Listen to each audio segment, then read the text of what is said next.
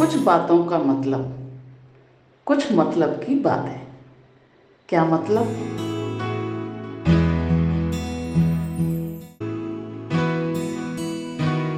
सबसे पहले आप सभी को रक्षाबंधन पर्व की बहुत बहुत शुभकामनाएं हैं। अब आती हूँ मैं अपनी बात पर। कब हमारे इन त्योहारों की नींव डली, किसने डाली, ये तो मेरी समझ से बाहर है। लेकिन ये तय बात है कि जिसने भी डाली वो बहुत ही सूझबूझ और दूरदर्शी लोग रहे होंगे। उस वक्त साक्षरता कम थी, इसलिए उन्होंने विज्ञान को धर्म से जोड़ दिया और पर्यावरण को ध्यान में रखते हुए, समाज की जरूरतों को ध्यान में रखते हुए ये त्योहार बनाए। इन्हीं जरूरतों को ध्यान में रखते हुए रक्षाबंधन का त्योहार भी बनाया गया। जैसा कि मैंने कहा कि साक्षरता कम थी, बेटियों को दूर ब्याने का चलन था, यातायात के साधन सीमित थे। बेटियों को पहले अब की जैसी आजादी नहीं थी। मायके बुलाने के लिए किसी ठोस वजह की जरूरत पड़ती थी। इन्हीं ठोस वजहों में से एक वजह बनी रक्षाबंधन। इस रक्षाबंधन के बहाने ही बेटियां मायके आकर अपने सुख दुख साझा कर लिया करती थी, अपने घर के हाल जान जाया करती थी। तय महीना था तो अपनी बिछड़ी हुई सहेलियों से मिल जाया करती थी, हंसी ठिठोली कर लिया करती थी। कुछ दिन ही सही अपने जीवन में बदलाव ला पाती थी, अपनी जिम्मेदारियों से निजात पा लेती थी।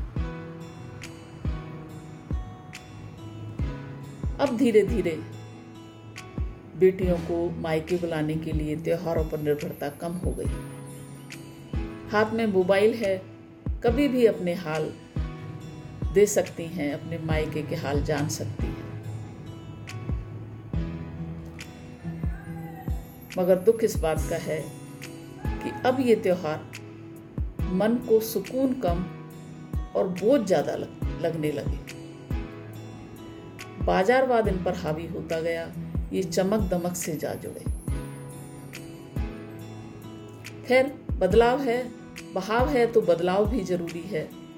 हमें इन्हीं बदलावों में से अपने लिए खुशियां तलाशनी है।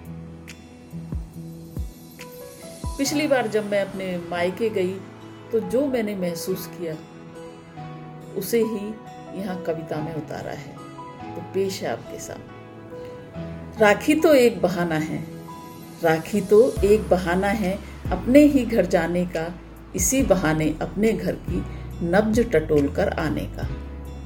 कितनी जगह बची है अब भी अपने ही घर आंगन में, कितने फूल नए खिल गए, जुड़ गए आनन फानन में। नजर दौड़ाकर कोने कोने पड़ आती हैं राज सभी, कौर कौर से पौर पौर से आती खुशबू अपनों की।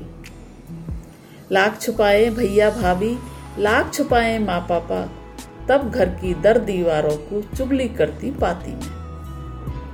शाम ढले से थके पिता पर जब भी मेरी नजर पड़ी, बेबस ही पाया है खुद को, कुछ नहीं होता हाथ मेरे।